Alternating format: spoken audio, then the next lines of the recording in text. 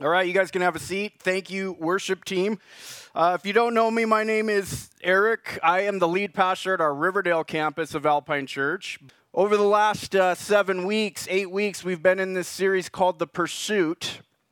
And what this is a 12-week track on our disciple-making website called pursuegod.org. And it's kind of the essentials of Christianity. And it's all about, really, how does a person pursue God? And so we've talked about kind of this threefold approach to what it looks like of pursuing God. Many of you have probably seen this little diagram before. Maybe this is new for some of you, but this is what we believe, in a simplified way, what a pursuit of God actually looks like. It starts with trusting in Jesus. And over the past several weeks, we've talked about who Jesus is and what he came to do. We talked about our sin problem and why we needed to be saved in the first place. And so a relationship with God starts by trusting in Jesus for the forgiveness of your sins, believing that God sent his one and only Son, the most famous verse, John 3:16, that whoever believes in him shall not perish but have eternal life. We have to start there. We start by agreeing with God that he is true, that Christ is God who came in the flesh and died for us. We agree that we're sinners and that we need him to save us. That's the only way a person can be made right with God and start a relationship with God. But now we're on this second leg of, okay, now that I'm a Christian, and that doesn't mean that all of us have done that yet, but just for the purposes of saying, where do we go next after salvation? We want to start to learn to live a life now that honors God. What does God want me to do? How do I get to know what he wants me to do? How do I know his will? Because a lot of times people just stay at that trusting Jesus phase. And as we talked about several weeks ago, we talked about this idea of being born again. When you trust in Jesus, you are made new, born again. Your spirit, you have a spirit now, the Spirit of God. And now, just like in your physical form, when you were born, you started as a baby. Now, as being born again means that your spirit is now regenerated and now you're made alive spiritually to God now, but we're just babies, kind of like in the physical form. But now, spiritually, we are these spiritual babies, and so just like a physical baby needs to grow up, how are we going to grow up? I was thinking about this. We recently had a baby. He's right back here, by the way. 4 months old. His name's Aaron, and it's such a miracle, the gift of life and how God basically designed humanity. He designed this body. It's the proof of, one of the proofs of the existence of God is intelligent design, and he built it in all of us. He gave us these genetics and DNA to be able to grow. We have everything we need. He has everything he needs as a baby now. Outside of the womb, he has everything he needs other than some outside influences like food and shelter and love and, sustenance to be able to grow. But he has everything programmed inside of him to be able to grow up. And so that's the same thing for us in Christianity, is that God has provided everything that we need. We have everything we need internally, and he's provided the external needs that a Christian needs to be able to grow up as well. 2 Corinthians 5:17 says, this means that anyone who belongs to Christ has become a new person. The old life is gone, a new life has begun. So today we're talking about how do we start to grow up? How do we start to grow this new Christian life? And the title of the message is that God has given us everything we need to be godly, or everything that we need to experience God, everything that we need to know God and to grow closer to him, to become more like him. That is the goal that God has for us. Is another saying, to become godly or to be godly is to be holy, or even more simple is to look at the example of Christ's life and become like him. Now, this verse, this idea that we get is from 2 Peter 1:3. But before I get there, I just wanted to point out this picture here. It's a three-legged stool. Now, I'm not an engineer, but I have heard that, three-legged structures are the most efficient way to hold heavy objects or things like that. Now, we've come up with ways to have multiple different legs, but in its simplistic form, a three-legged structure is actually better than a four-legged structure, because a three-legged structure actually doesn't have to be on exactly level ground. A four-level structure or a four-legged structure has, and I think it gets its idea from just the geometric shape of a triangle.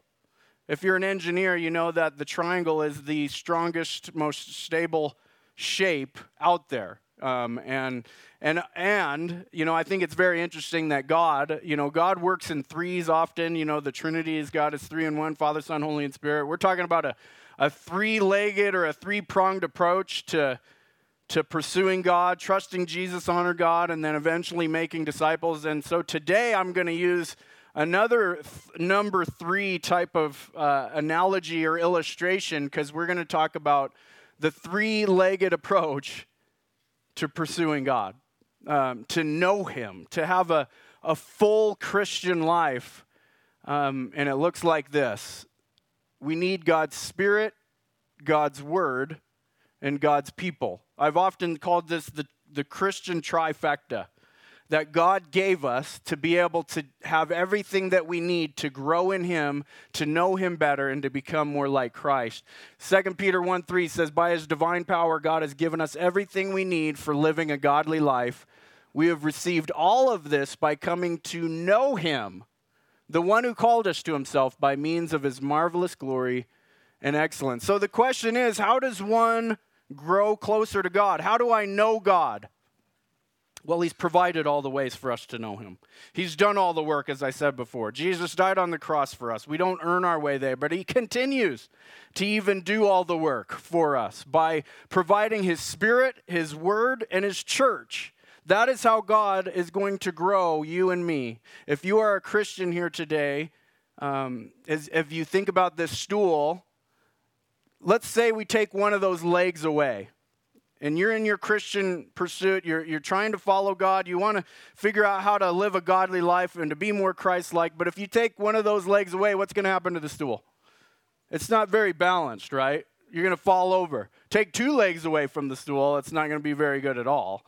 But with a three-legged stool, a three-pronged approach that God has provided, we can have a stable, full Christian life. Now, I want to walk through some of these with you today, and the first is God's Spirit.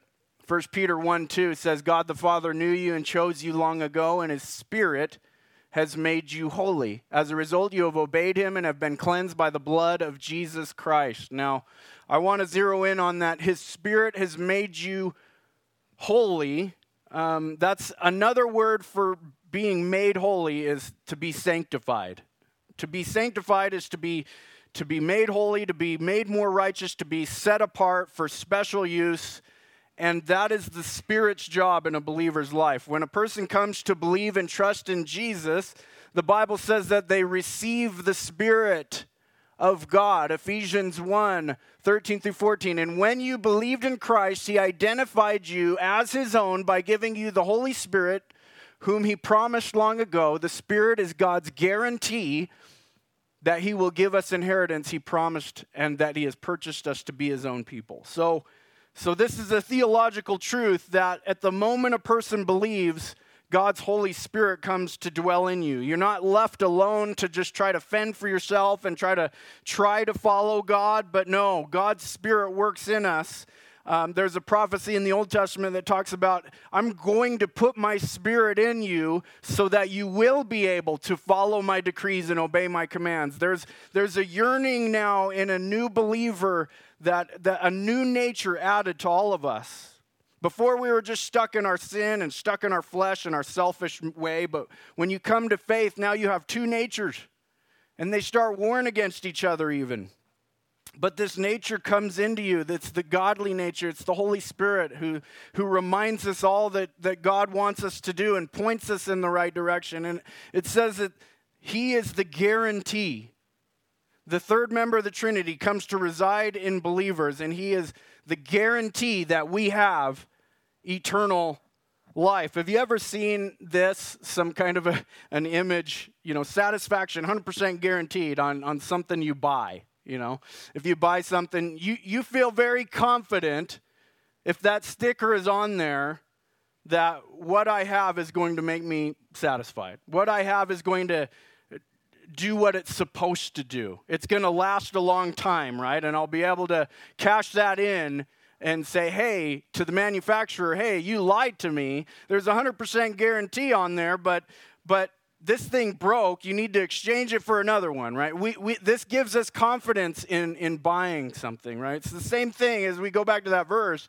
It says that it's a guarantee for the inheritance, but we didn't buy it. God bought it for us. But he's giving a guarantee on a gift that he gave us. Isn't that amazing? It's a 100% free gift by God when he died on the cross for us. And then he stamps it with his approval and says, I'm giving you this free gift, and you can take that to the bank. I am the manufacturer. I am the maker. And I guarantee you that my Spirit is going to take you to the end. I guarantee you that my Spirit is going to work in you to cause you to know me, to cause you to follow me. That is an amazing confidence that many Christians actually lack and don't understand this truth. They're always worried, oh, am I doing enough for God? Am I Christian enough? Am I bearing enough fruit? Am I doing enough things? I don't know. I sinned yesterday. I could be going to hell. But no, the reality is God gave us his Spirit to mark us out for the inheritance that we have that's going to carry us to the end. The eternal life that we've talked about isn't very eternal if it can be cashed in or traded in or lost or broken or ruined. And that's the beautiful gift of the Holy Spirit. But there's more to the Holy Spirit other than just the guarantee. There's also the power that he gives us. In Galatians 5, it says, but if you walk by the Spirit, you will not gratify the desires of the flesh. As I said, there's this war in us now. We've got our flesh and the Spirit, and now we've got this fork in the road choice. Every day we're like, am I going to follow the Spirit, or am I going to follow my selfish desire?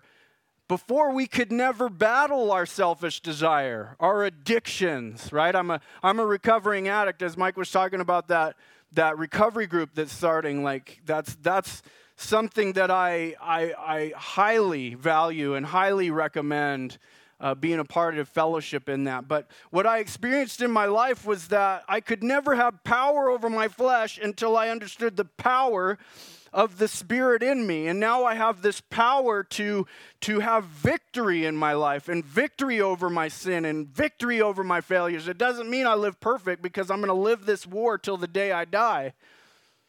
But we can walk by the Spirit. And in verse 22, 23, and here's what we get from this as we walk by the Spirit and continue to build that relationship with the Spirit in us, is the fruit of the Spirit is love, joy, peace, patience, kindness, goodness, faithfulness, gentleness, and self-control. Against such things there is no law. Man, don't we all just desire to be more like this? I look at that list and I see, man, I fall short, but I know the power of the Holy Spirit works in me to be able to live those things out, to be able to love my wife, to be able to love the people around me, to be able to have self-control now, to be able to be kind and to be patient and to seek for peace, the things that I could never find on my own before.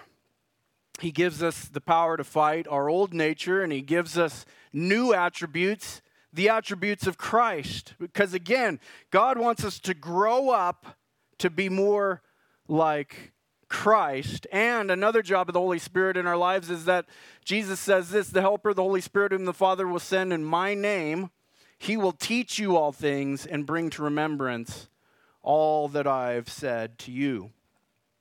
There's a still small voice in the heart, in the mind of every believer that is being reminded of God's ways and God's truth. And that's the Holy Spirit's job. Again, I would fail if I didn't have the Holy Spirit reminding me, no, you don't want to say that. No, you don't want to do that.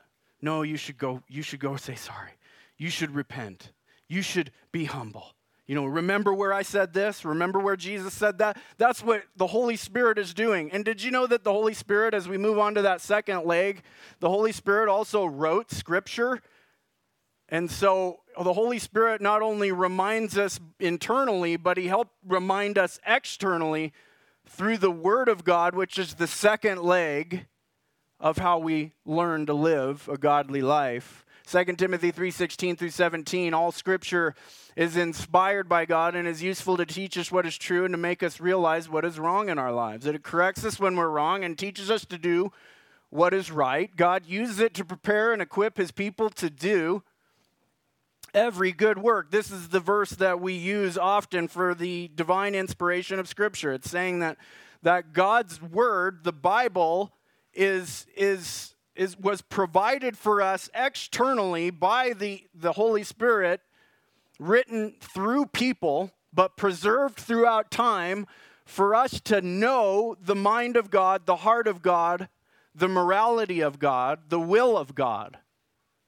This is how we know God, is through the Bible. We're going to find out the truth. We wouldn't know how to put our faith in Jesus without the Gospels, without the Bible. These are eyewitness accounts written down for us. There's theology and doctrine written down for us so that we could come to know the truth about God.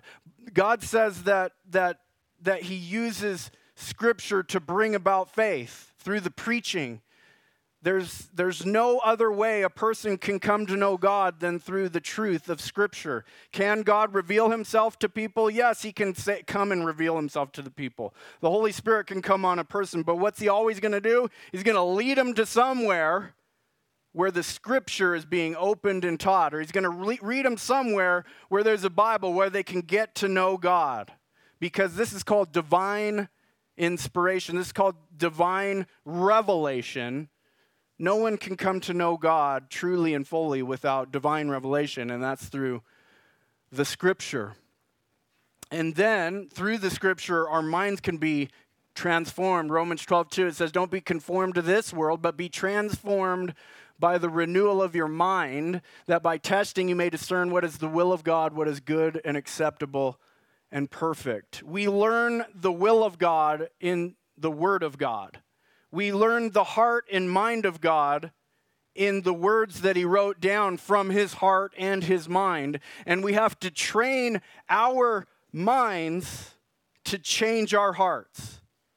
Our hearts have to be changed from the inside out, and God is doing this work, as we read in that scripture before. It helps us know what we're doing wrong and teaches us to do it corrects us, it trains us. The Bible says it about itself. It's a double-edged sword. It is a sword that pierces between soul and spirit, joint and marrow, and it divides the thoughts and the intentions of the heart. And so we need to have our minds transformed and renewed through Scripture. Now, I just got to stop here and say this. I've met a lot of Christians in my life that are struggling.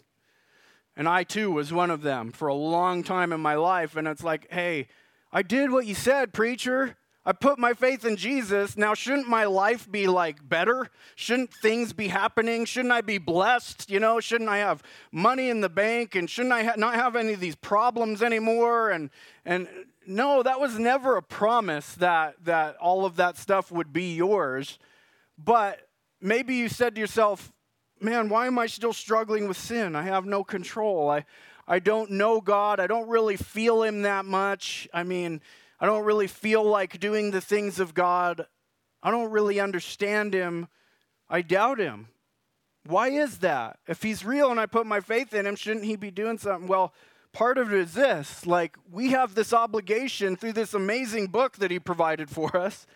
That was, if you go back several lessons, we talked about the amazing beauty and the miracle of Scripture, how it was written over a time span of 1,500 years in 3 different languages on 3 different continents, 66 books, 40 different authors. It tells this whole amazing story of God's plan of redemption. And we would be crazy not to open the book then, right? But why is it so hard? Why is it so hard for so many people to just finally just break that cover and open it? We're like, it's sitting on the coffee table and we're like, I'd rather pull weeds, I was like, are you kidding me? You should see the weeds at my house. I read the Bible a lot. All right?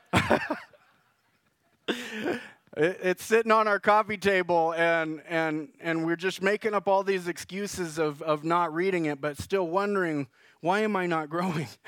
Why am I not getting any victory as a Christian? Well, because you might be missing out on this leg of what God has provided for you to grow in.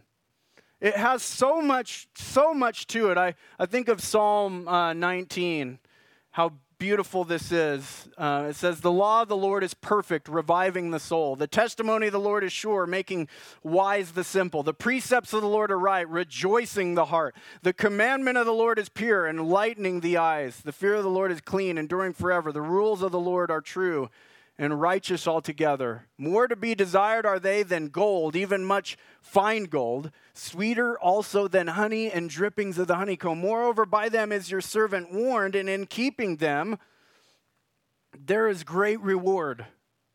I mean, it's not just for the renewal of our minds, but it's also food for the soul.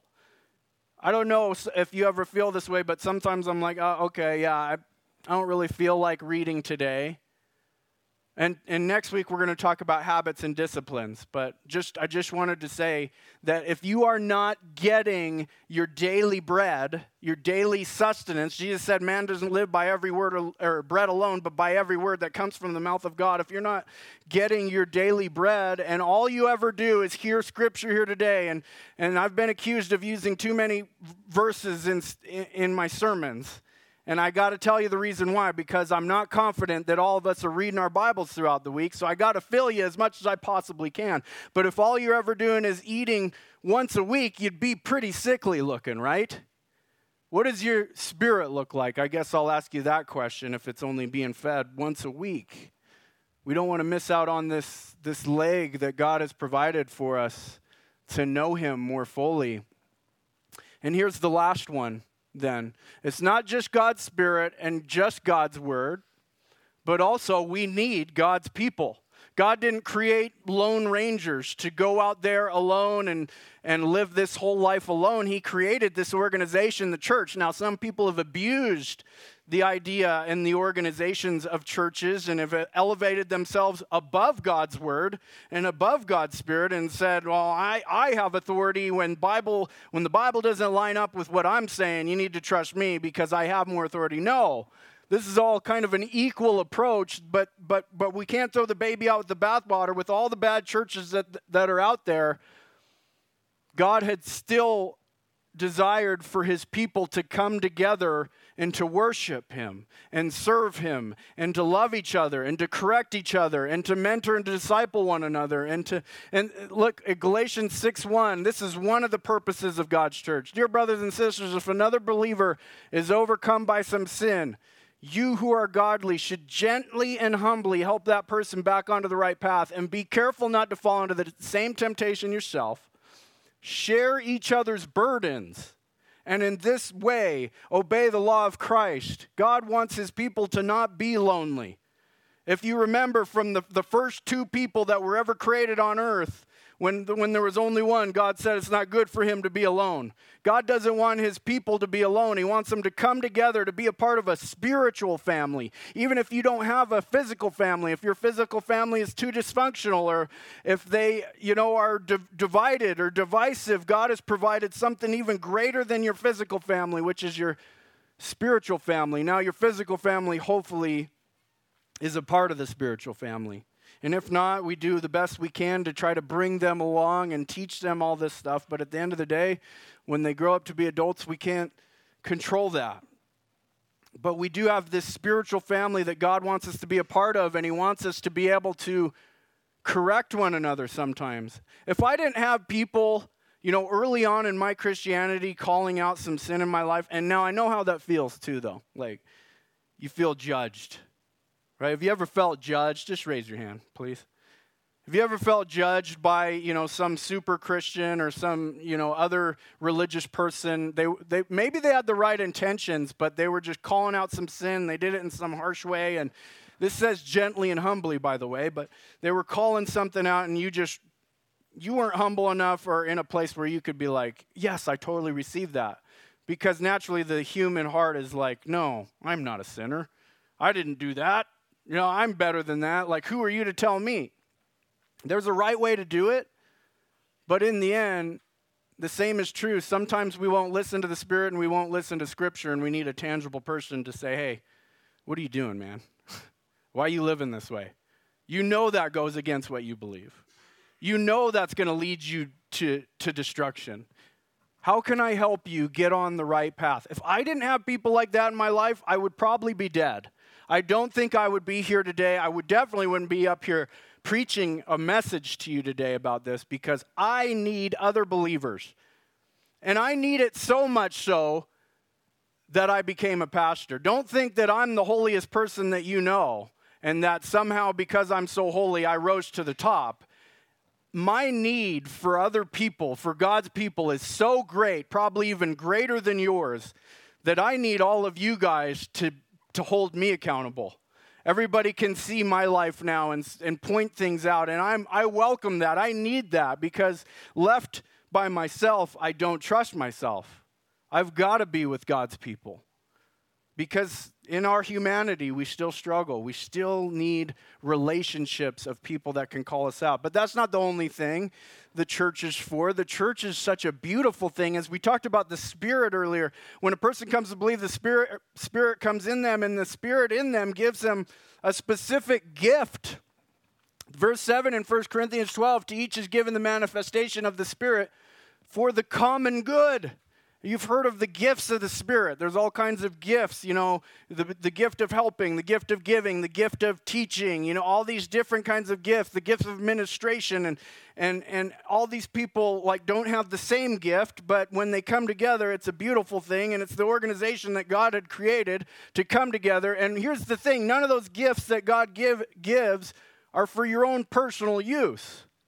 It says they were given for the common good of the church. And so if we have a gift, but we're not coming together to actually use it, we're not using it in the right way. We're being selfish. We're not living in the will of God if we have the Spirit of God and the gifts of God, but we're not using it to come about to be a part of the body. In verse 27, now you are the body of Christ and individual members of it. I would have loved to have the whole chapter here and I could explain it to you, but we don't have enough time. But the chapter, he goes on to talk about how our physical body is a representation of the spiritual body of the church. We're called the body of Christ, the church is.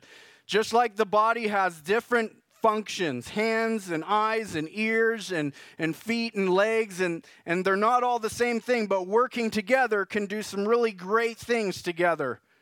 And he uses this analogy of the body as this is how the Christian church ought to be. Everybody has a different function. If the whole body was an ear, how could you do anything? You couldn't walk. You'd just be this weird ear laying on the ground because it can't move. Right? So everybody's got these different functions that comes together to do something, to build up the church, to ultimately bring the message of God to the world. We need each other in order to fulfill and find our purpose in this new life that God has given us. And even beyond that, in Ephesians 4, here's what it says about some of the leadership of the church. Now, these are the gifts that Christ gave to the church: the apostles, the prophets, the evangelists, the pastors, and teachers. Their responsibility is to equip God's people to do his work and build up the church, the body of Christ. This will continue until we all come to such unity in our faith and knowledge of God's Son that we will be mature in the Lord, measuring up to the full and complete standard of Christ. Isn't that interesting? So the pastor's job isn't to be some celebrity, or some person that everybody, adores and follows. But his job is to equip all of the people in the church to bring about this unity in the body. And what does it say? It's for maturity. It says this will continue until you're all mature. Now I'm looking around in the room and I'm saying, are we there yet? No, we'll never be there, right? We're all at different maturity levels spiritually, but we'll never be there until Christ comes and gets us. So how long are we supposed to go to church? Until Christ comes to get us, right? There's never going to be a time that we're not going to need a body of believers, a local church to be a part of. so that we can be maturing in the Lord. And it goes on, then we will no longer be immature like babies, like children. We won't be tossed and blown about by every wind of new teaching. We will not be influenced when people try to trick us with lies so clever they sound like the truth. Instead, we will speak the truth in love, growing in every way more and more like Christ, who is the head of his body, the church. He makes the whole body fit together perfectly. As each part does its own special work, it helps the other parts grow so that the whole body is healthy and growing and full of love. This is basically saying that every one of you, if you're a Christian here today, you make up a part of the body. And so again, I'm going to give a weird illustration. Imagine if you were a finger, but it was severed from the body. What use is that finger anymore? No, it's going to shrivel up and die because it's not a part of the body. So as Christians, we're wondering, why am I not growing? Why isn't things happening in my life? Why don't I know God better? How come I can't battle sin? Again, it goes back to this three-pronged approach of God's Spirit, God's Word, God's people. We've got to give equal focus to each one of those. Last verse, Hebrews 10, 24 through 25. Let us consider how to stir up one another to love and good works, not neglecting to meet together, as is the habit of some, but encouraging one another, and all the more as you see the day drawing near. The day is when Christ returns. Continue to meet more and more. Encourage one another with the things that the Spirit is telling you, with what you're learning from the Word of God, how you're growing in your service. And I just got to say, I know that each one of you, and a lot of you in this church have been really working hard. You've been serving for a long time. There's been people praying for a long time for the blessing of this church. I remember Alan back in the day leading our prayer team back at the Fine Arts Center, and we had no future of knowing where we were going to go next or what we were going to do, and not sure if God was going to provide or not. And they were diligent in praying for the church. And there were people serving. We have so many memories in this building of our first vacation Bible schools that we were able to do, and kids coming to faith, and baptisms in the horse trough that we had to pull up out here. There's so many wonderful things that when the church has come together and done its job, God is being honored. People are growing. People are coming to salvation through the Lord Jesus, and it's all because when the church comes together, it's not one person, but it's everybody doing their part. And it's such a beautiful thing when it happens.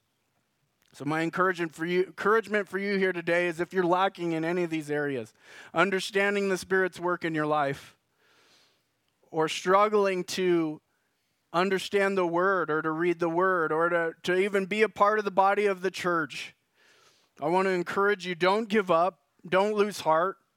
I hope this helps you understand for the rest of your Christian life that there's this three-pronged approach to your pursuit of God, to know Him and to love Him more fully. And as you do that, I promise you, it won't always be easy, but it'll be worth it. God will be working in your life. Let's pray. Father, thank you. Thank you for your goodness, for your kindness, for your love, for your gifts, for your Spirit in us, not leaving us alone, giving us your word to be able to know your heart and your will. And thank you for this church. Thank you for this body of believers. Whether they're brand new here today or they've been here for the last almost 10 years of Alpine Church Brigham City, thank you for the faithfulness, for the giftings. I pray for this body to grow up and everybody to grow up in maturity, that we would love one another, share each other's burdens. And God, I pray as we move into that new building, that it wouldn't be that wouldn't steal the focus, but that we would remember that the church is people. It's not a building. The church is a group of people. Your Spirit is in us. We could go anywhere and worship you and praise you, but thank you. Thank you for providing a place to where there can be less distractions so that we can come to know you and love each other more fully. And I praise you in Jesus' name. Amen.